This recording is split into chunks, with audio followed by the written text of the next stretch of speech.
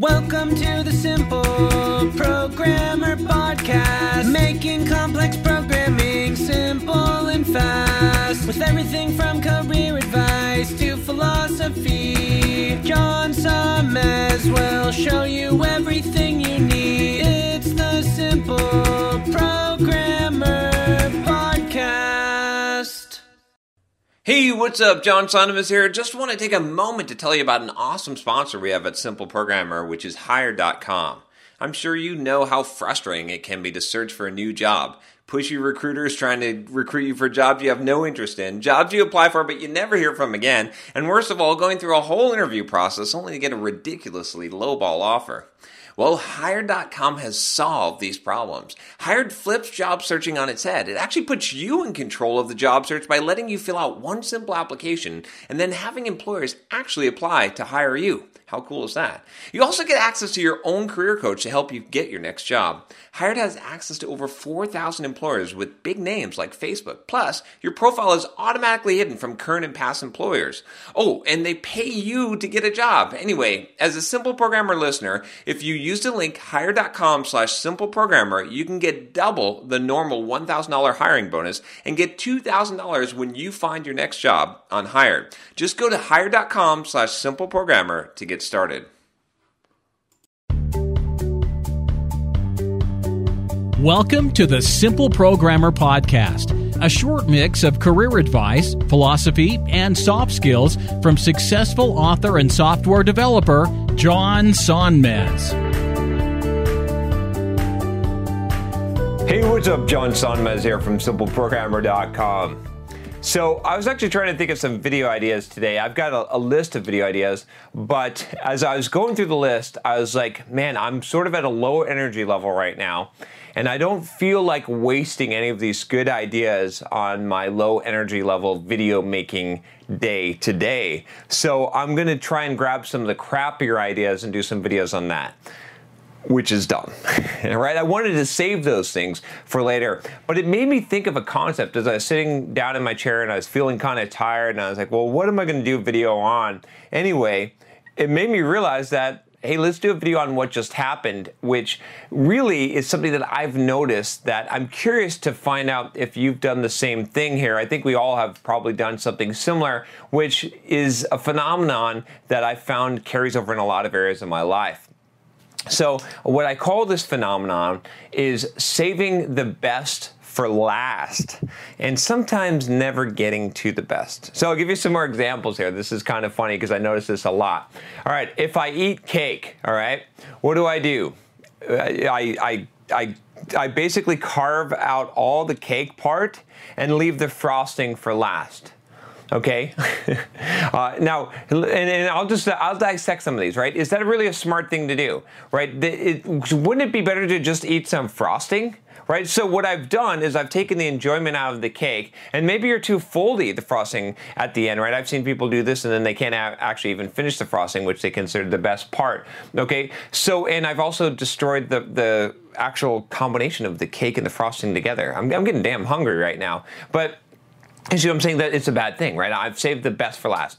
Just in my closet, right? Sometimes when I have my clothes, right? I don't know if you do this, but I did this pretty much all my life, which is I have that really nice looking shirt or outfit, and I save that for later, for a better time. And so what ends up happening is my favorite clothes, my best clothes, they get worn the least because I'm saving them for a special occasion. I'm saving them for the right time. I don't want to use it now. I'm sort of saving that thing, right? The same thing that I just did with those YouTube videos.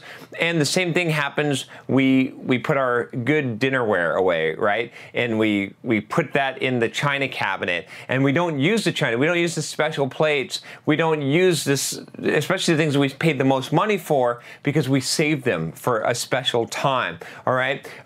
We do this with our furniture, right? Or well, I don't do this with your furniture or my furniture, but maybe growing up, I remember my mom used to put these at one of the houses to preserve the rug, these rug runners, these plastic things, or they put slip covers over the couches. And what you've done is you've paid a lot of money for this rug, or for this carpeting, or for this couch. And what what you've done is you're saving it for later. And by the time you pull that slipcover off, which you never do, it's ruined. You never got to enjoy the beauty of the thing and that you actually paid for, or you put a tablecloth on a nice oak table and you never actually get to enjoy the oak finish of that, right? So this is just like a concept that I found that I'm doing in my life a lot, and I need to stop doing, which is this saving the best for last. What I need to do is use the best first. I think that's a better thing to do. Is in the same thing, right? I do this all the time. It's just a method of my psychology that is really fucked up. It's not right? If you think about it, I'm more likely to save. I want to save the YouTube videos that I really want to do later. I should be doing my best stuff now, the best ideas now, not saving that for later for someday. The same thing with eating the frosting, right? And if I organize blog post ideas, sometimes I'll do the same thing there.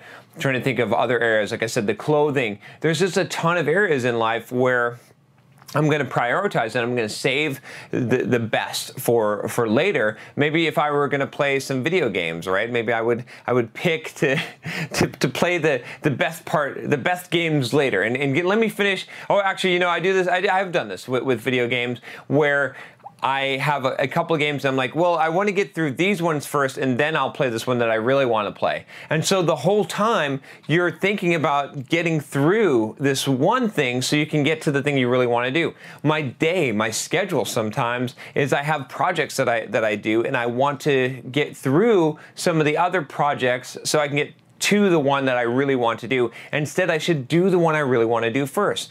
With my time, right? I mean, I can apply this so many ways.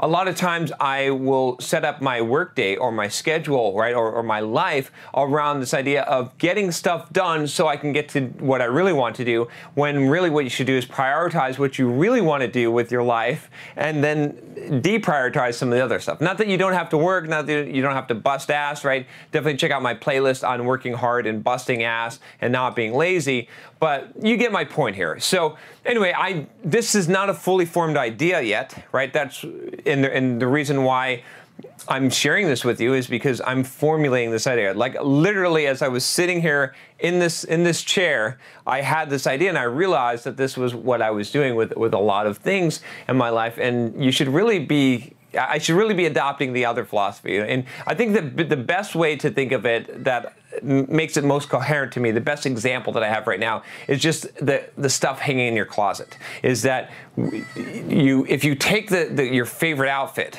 your best clothes, your best shoes, and you don't wear those because you don't want to have it dirty for when the special time you should wear it, or when you really want to wear the shirt or the clothes, then that's dumb because you always leave it there. You never actually put it on, you never actually wear it, and you never utilize it. So you end up basically paying more for less, like never getting your best. And so we should be living our lives the other way. We should be optimizing to use up the best stuff first. You got some good champagne, let's use that stuff first. Let's always pick the best stuff, and then we'll always get more best stuff rather than always, if you think about it, the extreme of this is always taking the shit, always doing the shit stuff, always eating the shit part of the cake, right? Always preserving the best for last and forcing yourself you might not even need that lower level of sustenance, right? Maybe if you always pick the best, then there'd always be a better best and you'd never go through